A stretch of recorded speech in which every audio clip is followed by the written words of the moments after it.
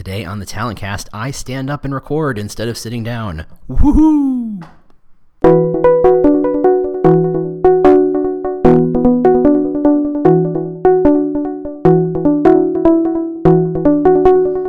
Howdy! Welcome to The Talent Cast, where we talk about the new world of talent acquisition and recruitment marketing. I, am your host, James Ellis. I was bitten by a radioactive recruiter once and discovered I had strange new powers, and thus we are here. This podcast is not sponsored or supported by anyone whatsoever. We've instituted a 100% no pitching rule. We're here to learn, teach, and discuss so we can all become better recruitment marketing thinkers. I'm not here to sell you anything. If you like this podcast, and I really hope you do, tell the world on LinkedIn and Twitter and any other place you're professionally social. I'm pretty sure your friends don't care. You can always review us on iTunes or Google Play. We really appreciate that. As always, if you have comments, questions, topic suggestions, if you would like me to discuss your particular problem, if you know someone I should interview, reach out to me on the Twitter. It's The War for Talent. That's right, The War for Talent. Or just go to our website. We're at thetalentcast.com, thetalentcast.com. Otherwise, here we go. Hope you enjoy.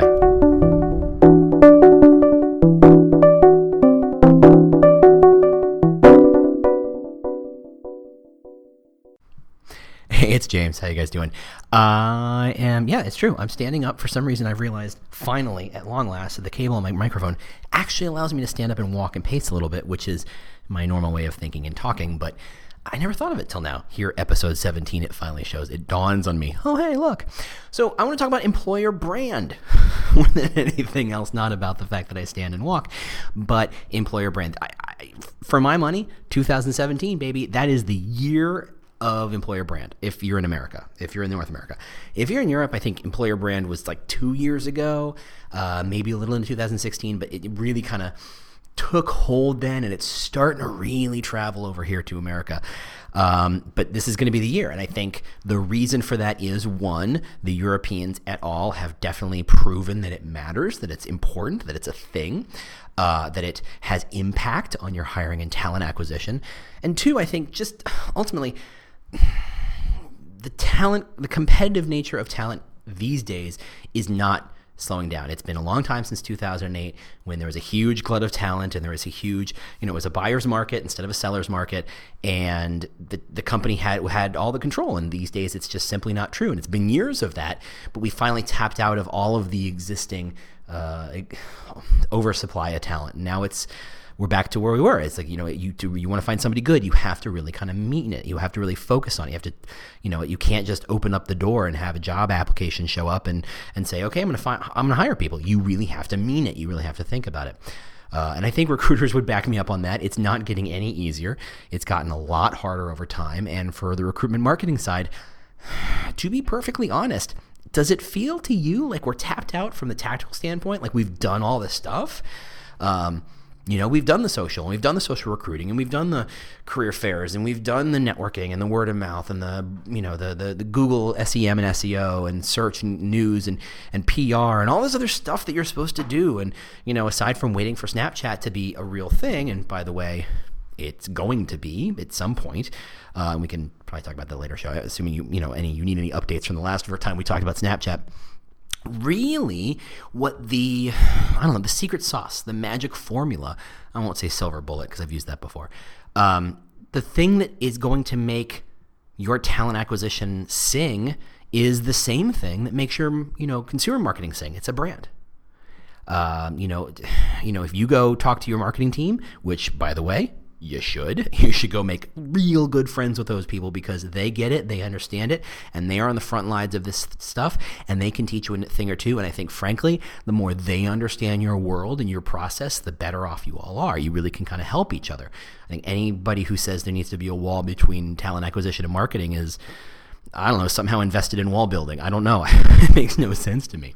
So we want to talk about employer brand because that's what everybody's talking about, whether it's Harvard Business Review or agencies. I know of an agency here that's actually based out of London, which I don't think is surprising, talking about employer brand.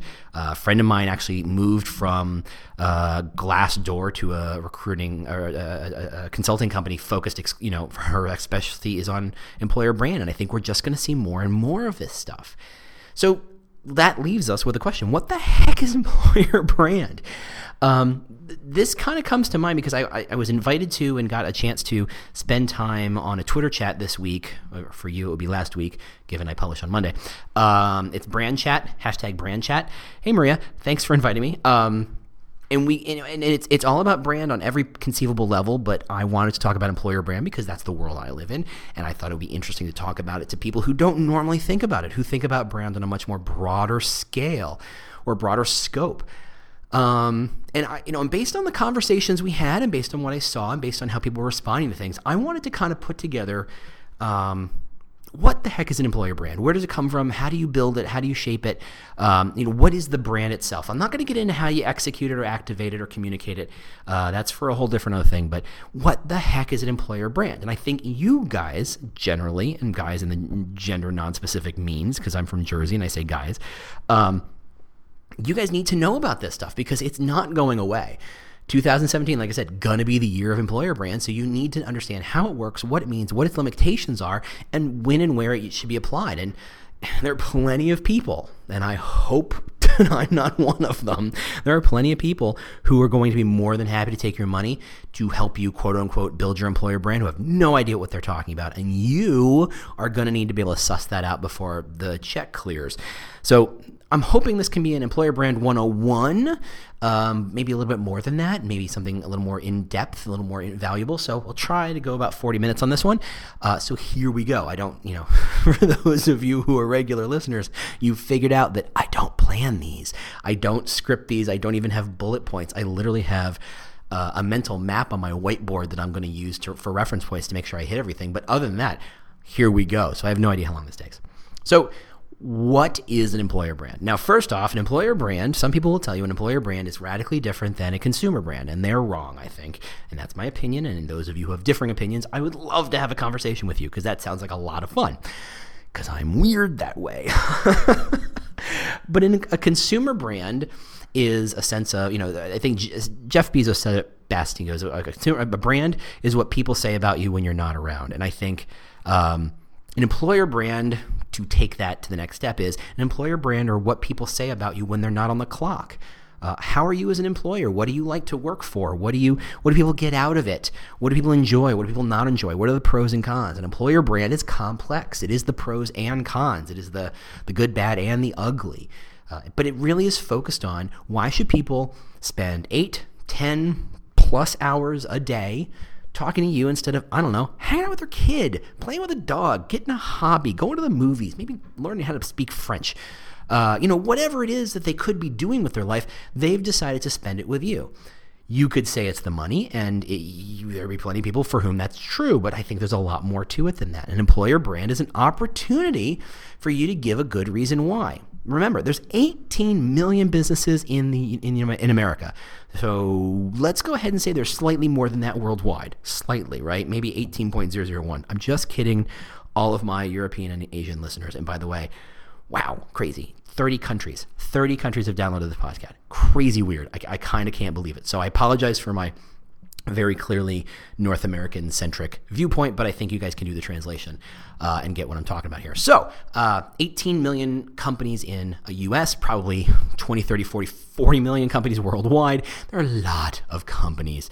And when you say, I'm going to put my job description out there and people are going to apply, the question I have for you is why? No, really, why? Why would people apply for you? Why you?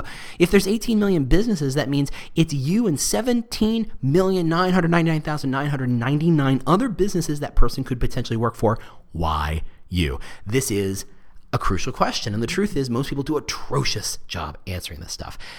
An employer brand is is effectively the answer to that why. It's what was the reason people apply and work for you, and it really helps establish that fit. So to start off with, employer brand stems from this idea that there are effectively 8 big motivating factors as to why people work for you.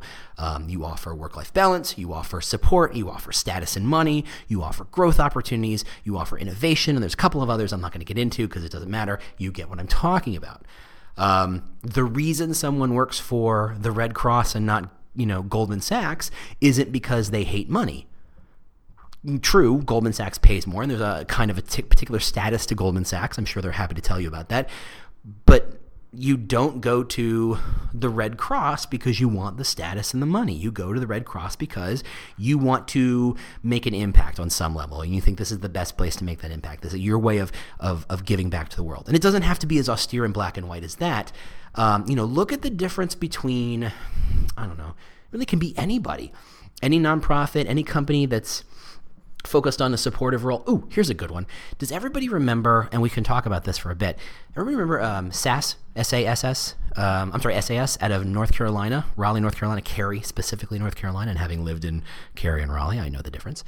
For the longest time, they were the company when it came to employer brand. Fast Company in the late 90s talked about them as the best place to work. They offered an insane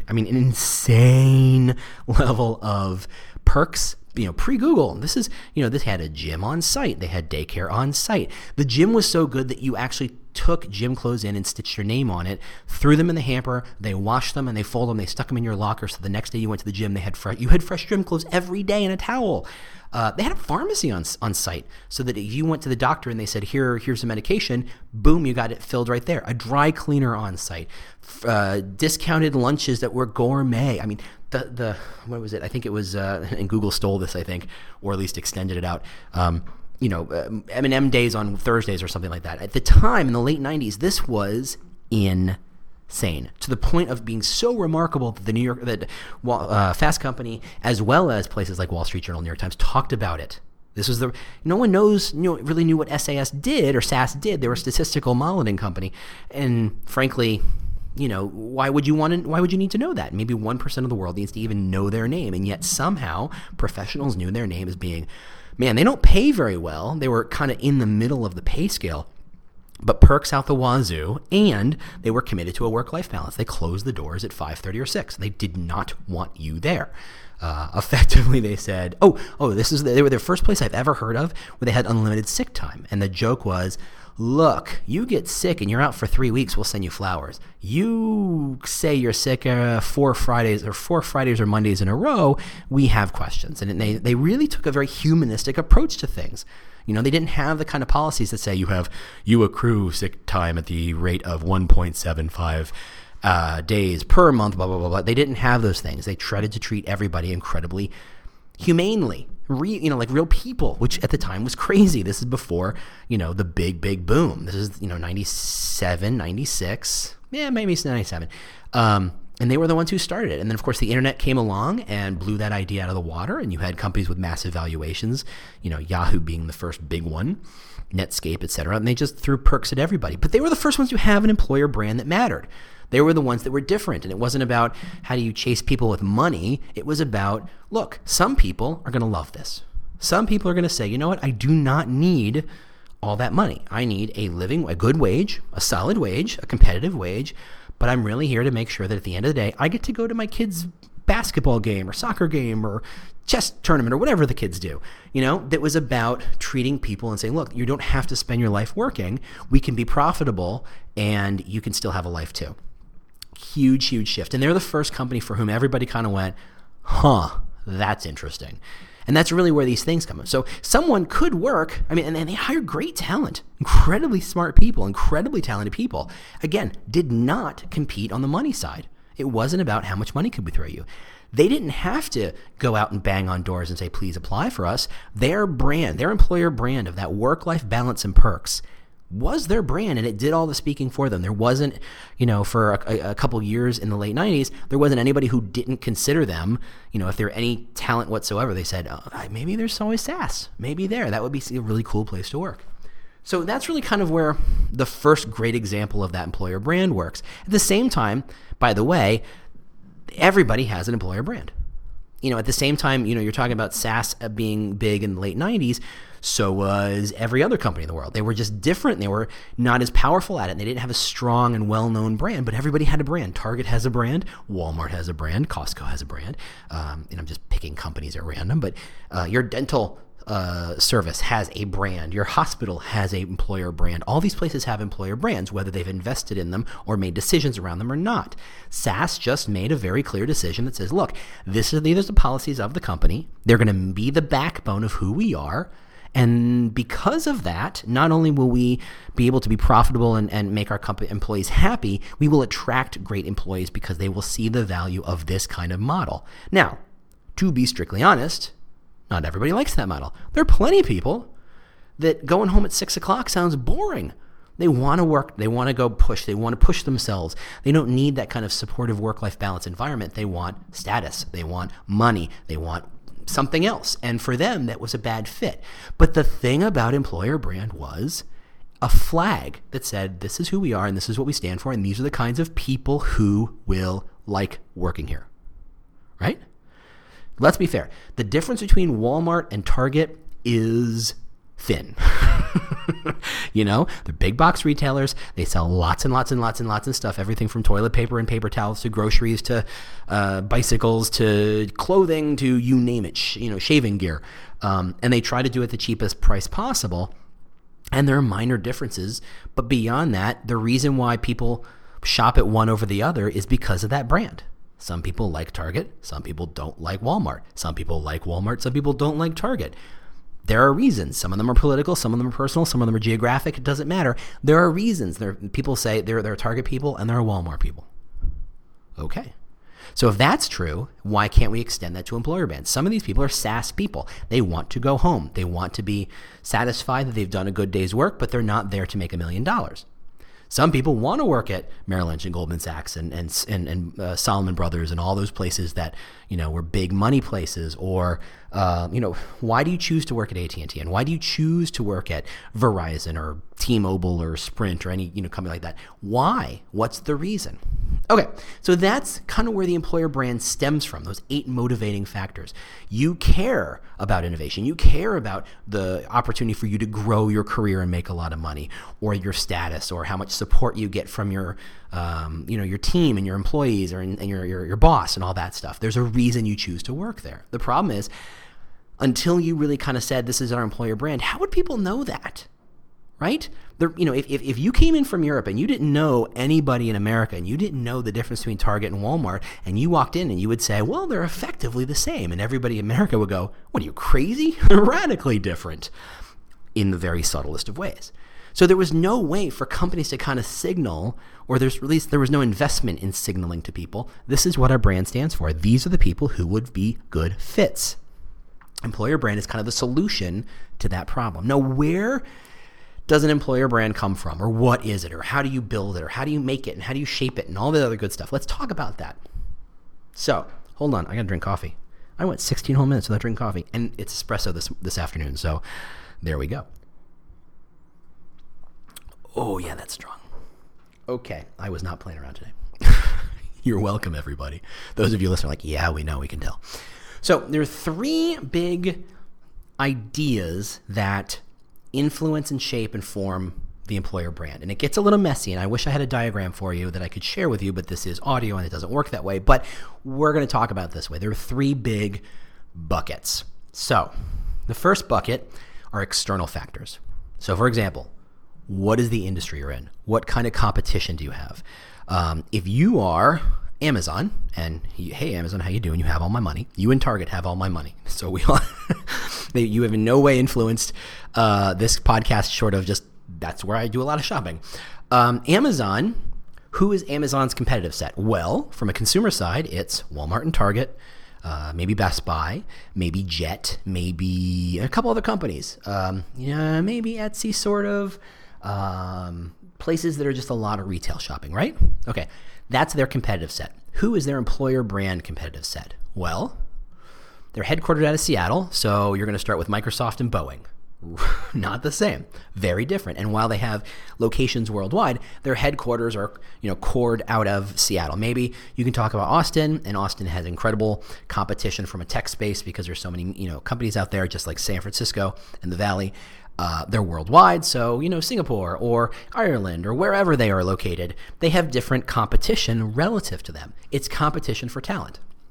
So again, when you're talking about cloud dev ops people, which Amazon loves to hire because, hey, that's what they do. They're going to be competing with Microsoft quite a bit for anybody in the local geography, as well as people willing to fly and move to Seattle. Not everybody's willing to move to Seattle. I've heard wonderful things, but I just like Chicago, and I have no interest in leaving. So, their competitive set is a function of their location and their industry. It's also about where their competition is, right? So it's about understanding who would work here. How far am I going to cast my net? Am I going to be willing to hire people if I'm Amazon? Can I hire people out of Nebraska and fly and translocate them out to my location and make that okay? Or am I purely a 20 miles out and that's as far as I'm going to worry about looking? That's a company decision. Those are external factors that determine. If Amazon suddenly, I don't know, Jeff got hit in the head. Hey, Jeff, I don't know why I'm calling you Jeff like we're best friends, Mr. Bezos, Mr. I have all the money and all of my money, as we just talked about. If he hit his head and decided, you know what we're going to be about? We're going to be about washing machines. We're going to make and sell the best washing machines ever. Okay. There's a different competitive set for that on the consumer side and on the employer brand side. Given, again, they're in Seattle. Maybe the competition is less about Microsoft and more about, Boeing, where they do all that manufacturing, right? That's the kind of talent they're going to be hiring. So the external factors have a lot to do with it. But that's just the first bucket. The second bucket is internal, but we split the internal bucket into two sections. First is management, and second is, I'm going to call lovingly people, as if managers aren't people, but we all know they are. But, Harvard Business Review might quibble. They might not say those are people. Those are assets. Those are resources, whatever. But it's management and staff.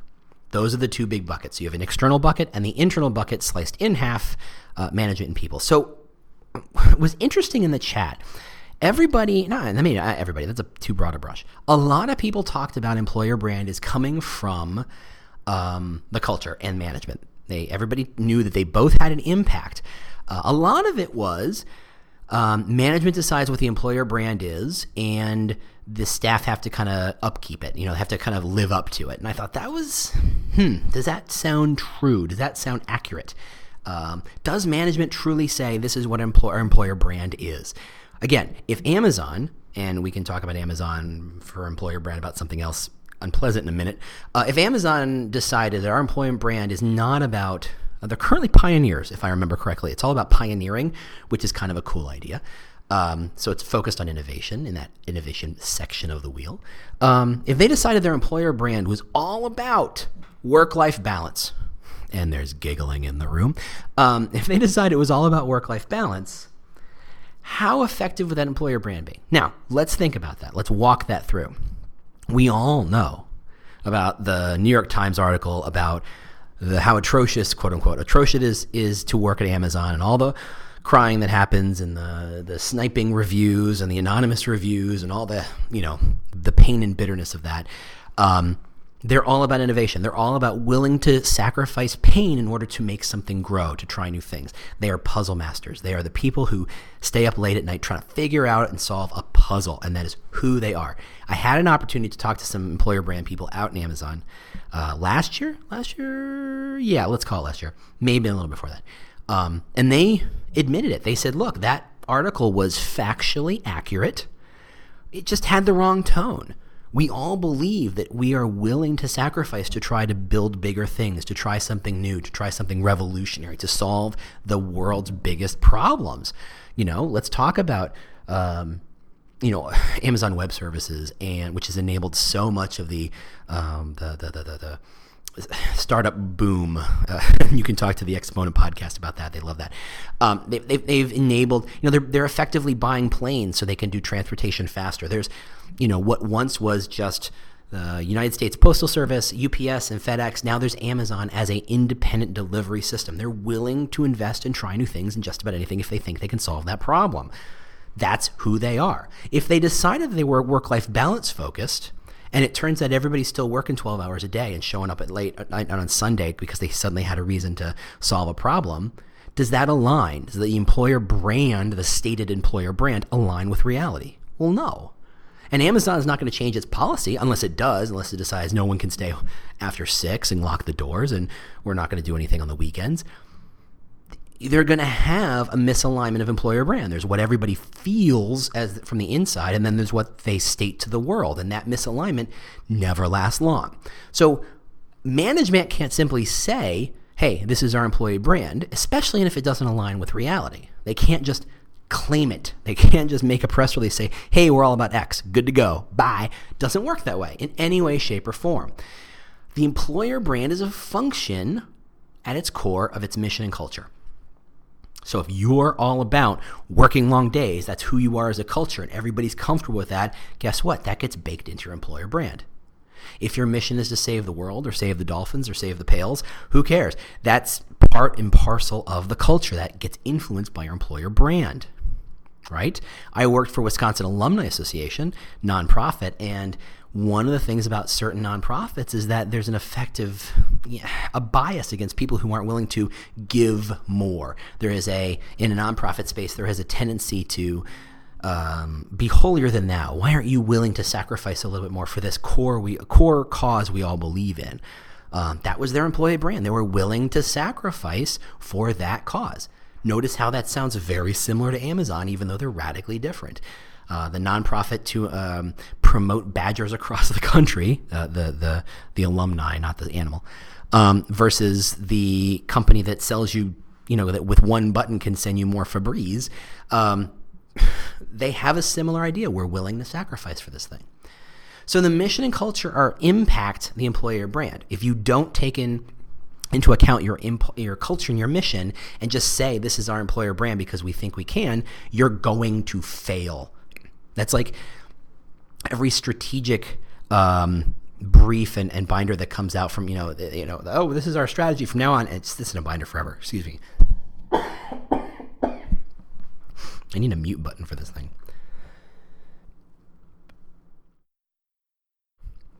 Hey, I found the mute button. Okay, so water. So you have to take into account your culture and your mission when it comes to your employer brand. But where does the culture and the mission come from? Well, your culture comes from your people. Take 20 people, put them in a room, tell them they have to do a task. Now, if you put 20 sharks in that room, they will be cutthroat, they will be competitive, they will get the job done in a way that is cutthroat and competitive, right? You didn't say go be cutthroat and competitive. You didn't say go be sharks. You hired sharks. If you hired, I don't know what's the opposite of shark, a sheep. That sounds rude. But someone who, people who are very supportive and consensus oriented, put them in the same room, in a very different room, but give them the same task. They will also accomplish the task, but they will do it in a way that's consensus oriented. It won't be competitive. It won't be cutthroat. It will be consensus. At no point did you tell that room of people how to be, what their culture should be. The people determined the culture. You can't change that. This is a leopard spots kind of thing. The people determines the culture. You can influence the culture. You can allow a culture. You can enable a culture, but you cannot spark a culture. You cannot go to Amazon and say, from now on, you are all work-life balance, because they hired thousands and thousands of puzzle masters and obsessives and people who are willing to sacrifice to try amazing things, and suddenly say, this is who you are now. You're asking sharks to be something that they're not, in effect, right? Okay, so if that's your culture, management can influence that culture. They can say, just like SAS did, we're closing the doors at 6. The open policy is you can work from home whenever you want. The policy is we have a gym. The policy is you have as much sick time as you want, as much as you need. That's the policy. Those policies influence the culture. Suddenly it's less cutthroat because people don't feel like there's less at the table. A cutthroat culture sometimes happens because, or can sometimes be encouraged by, it's a game of musical chairs. There's 20 people looking for a chair and there's only 19 chairs. That creates competition. There's no way around that. If your company is in a position where only some people get resources and some people don't, some people are effectively the losers in that process, you get more competition. It's a zero-sum game. Think of Microsoft. GE notoriously had a bottom 10% fire rate. If you weren't in the top 90%, you didn't belong there and they got rid of you. You think it was competitive to not be in the bottom 10%? Hell yeah. That was your job. You had to stay above that line. More bonuses happened towards the top, but really it was about trimming the bottom 10% every single year. You weren't competing against some sort of arbitrary or determined goal. You were competing against your fellow employees. That influences and enables and allows a culture. If you were a nonprofit and you were all about the culture is supposed to be consensus oriented and communal and community based, and you suddenly said we're only going to give bonuses to the top 1% of employees, guess what? You just screwed over your culture, and your management disavowed your culture and said we're trying to shift the culture using incentives and using policies, which are the only weapon they have in that process. You can't simply say, hey, we're this now. You have to use incentives and policies to make that happen. The other way you influence culture is, and this is how management does it, this is probably the most direct way management does it, if it's thinking in this way, is to actually be the people who hire people. When I pick 20 people to be in that room, and they're sharks or they're sheep or whatever we're calling them, I picked those 20 people. I could have picked the sharks, or I could have picked the non-sharks, and I made choices. I made a conscious choice. This job requires sharks. Guess what? I'm going to get more sharks. I'm going to end up more in a competitive space. The rest of the staff didn't say, okay, what we need to do is hire more sharks because they're like us and we think they fit. Management makes those decisions. So it's a kind of a web, but this is how it comes together. Management is an influencer of culture. The people are the actual culture. Those two things connect via a series of hiring process to foster a culture, and then policies and processes that enable and allow or veto parts of the culture that influence the culture. But in the end, it's the staff that's the culture.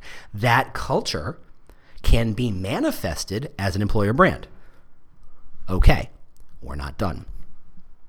So let's take Amazon, because again, please, they have all my money. I love them to death. They think they're a fantastic company. I'm truly a fantastic company. I'm just in love with them. Okay, there you go. Bias on the table.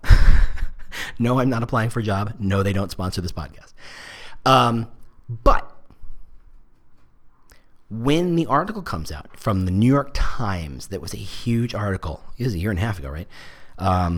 Huge article. I mean, painful, hurtful, hit job level article about Amazon. Now, you want to get into politics, that it's interesting that the New York Times' big competition is the Wall Street Journal and the Washington Post, one of which happens to be owned by Jeff Bezos, who happens to own Amazon. You could read into that if you want to be that kind of person. Sometimes I do, but not today. They did a hit job. They had an opportunity to say incredibly painful, hurtful things about that brand of Amazon, an employer brand of Amazon, and they did it. Now, like I said, I talked to them and they said that's not true.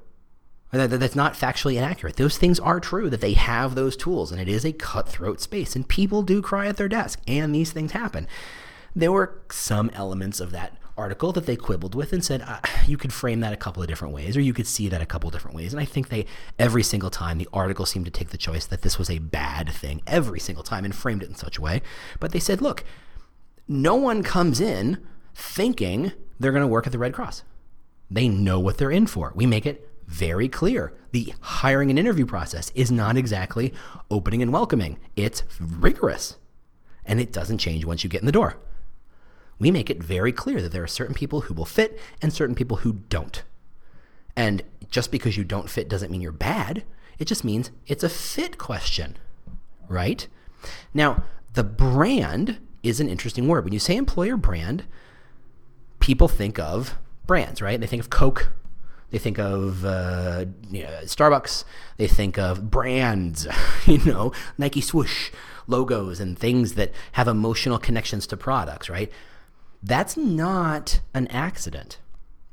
When you talk about an employer brand, you're talking about the frame around which you put your rest of your culture and your mission and all those things we talked about in those buckets, the external factors and the internal factors of management of people.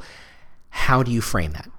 So if you're Amazon, and I'm hoping I'm not letting too much out of the bag. I don't think I know anything that was, non-disclosable, but so it's all out in the open. They are a tough place to work. New York Times let the cat out of the bag. In case you didn't know, this is a brutal place to work. It can be anyway. And some people are going to fit and some people aren't. Now, Amazon does not counter by saying, okay, what we have to do is soften our image, because they don't want those people. Like I said, you don't fit. If you are that way, you don't fit. They want the people who like this stuff. And maybe it gets tough over time to manage that cutthroat nature. I mean, a cutthroat, they wouldn't call it that way, but that kind of focused agenda to solve amazing problems. Over time, that's got to be stressful, and people may not want to do it forever. Maybe it's you do it for a couple years and then you're satisfied and you could get to go do something else. They're comfortable with that. They're not there to say, okay, we're going to be fuzzy bunny now and we're going to be completely open about everything and we're no longer going to criticize each other. And frankly, this is a story and it has no names on it, but it is true, at least as it was told to me inside Amazon. It goes, the first time you get some sort of feedback and it turns out Jeff Bezos wrote something about you, it is a gut punch. And then you go, okay, that was powerful feedback, and now I know what to fix, and now I know what to change, or now I know what my opportunities for growth are. And it's not just Jeff, it's across the board.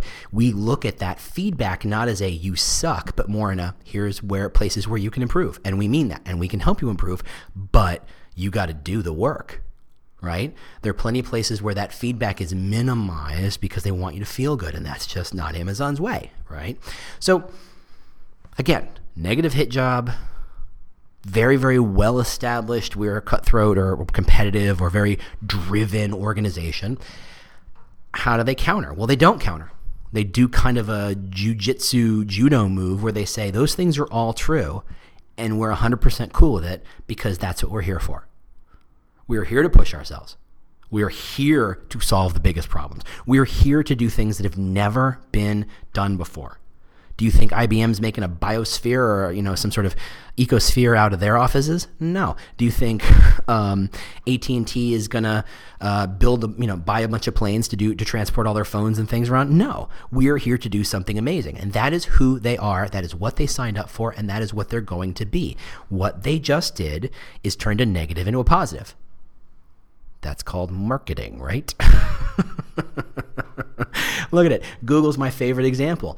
Everybody knows about, you say, hey, what's the employer brand at Google? It's like, oh, it's M&M's and it's free food and amazing coffee at every floor with 14 different kinds of milk and, they massage rooms and beanbag chairs and yada, yada, yada. And if you're in the Valley, it's the bus that takes you from one place to another and the bus has Wi-Fi so you can get some stuff done. And it's a great place to work. They've got all these perks.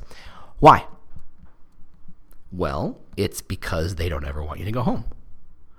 They want you to live there. They realized early on that they were sleeping at their desks or under their desks, so they made nap rooms to make that easier. And they realized everybody was ordering food in. They said, well, gosh, it's more efficient for us to just make food for you that's good for you, or you have some options and it's local and you get right back to your desk and back to work to code. So that's what they did. So when their employer brand is all these amazing cool perks, which everybody wants, but the underlying truth is the sacrifice to make things happen. The willingness to say, work-life balance, never heard of it. That's marketing, turning a negative into a positive. How do you frame what is true about you in a way that people go, oh, I get it. That's kind of cool. And that sounds like me. That was a 3-step process, right? I get it. That sounds cool. That sounds like me. I get it. I've heard the brand. I appreciate the band. It sounds cool. That sounds interesting and worth investigating. And that sounds like me. That's a good fit.